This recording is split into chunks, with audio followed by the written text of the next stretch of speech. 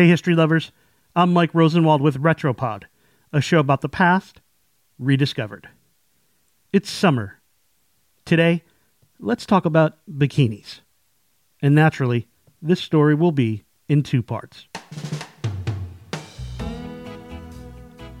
So, here we go. Part 1. 1946, July, Paris.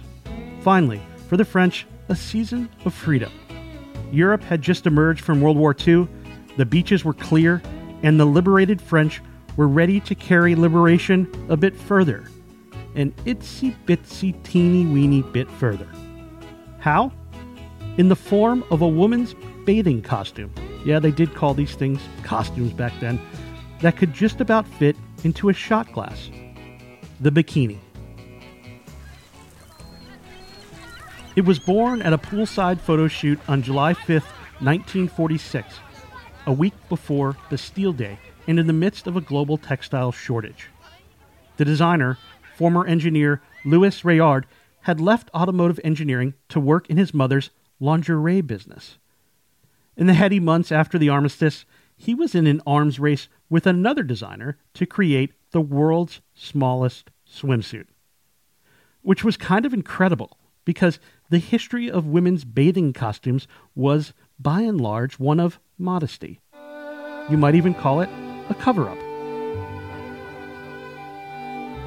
Victorian women who dared to bathe in public did so in long smocks that were only distinguishable from their daily wear by the fact that they were dripping wet.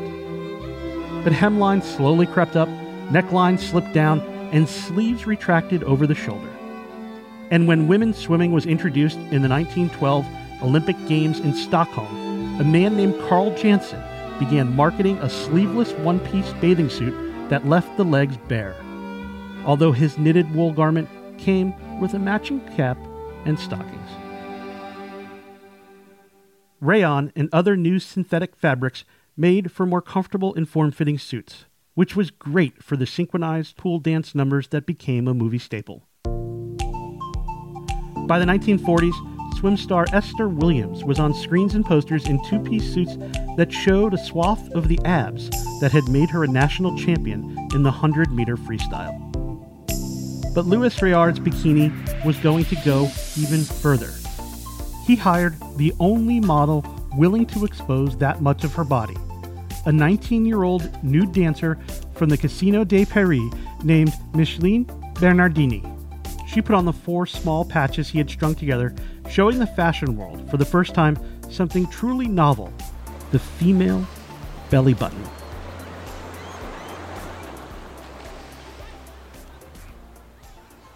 Okay, now part 2. This part is, how to put it, brief. At first, the bikini was more of a sensation than a success. Some photographers and models did dare to show the suits, but it was slow to break through the modesty barriers on European beaches, much less in the post-war United States.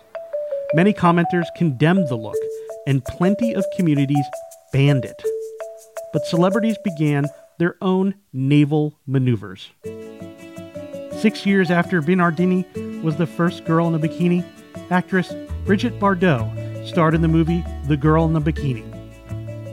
In 1962, the original Bond girl, Ursula Andress, strode from the surf in Dr. No in nothing but a knife and bikini.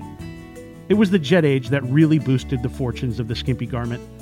The wealthy and glamorous began to shuttle in and out of the Riviera, bringing new standards of beachwear to shores, pools, and imaginations around the world. I'm Mike Rosenwald. Thanks for listening. Special thanks to Steve Hendricks, who reported the story for the Washington Post. And for more forgotten stories from history, visit WashingtonPost.com/retropod. Hi, I'm Hannah Sampson, a reporter for the Washington Post By the Way. By the Way is your new digital home for travel. Find guides to the world's best cities written by local experts and discover news you didn't know you needed. Visit us at WashingtonPost.com/travel.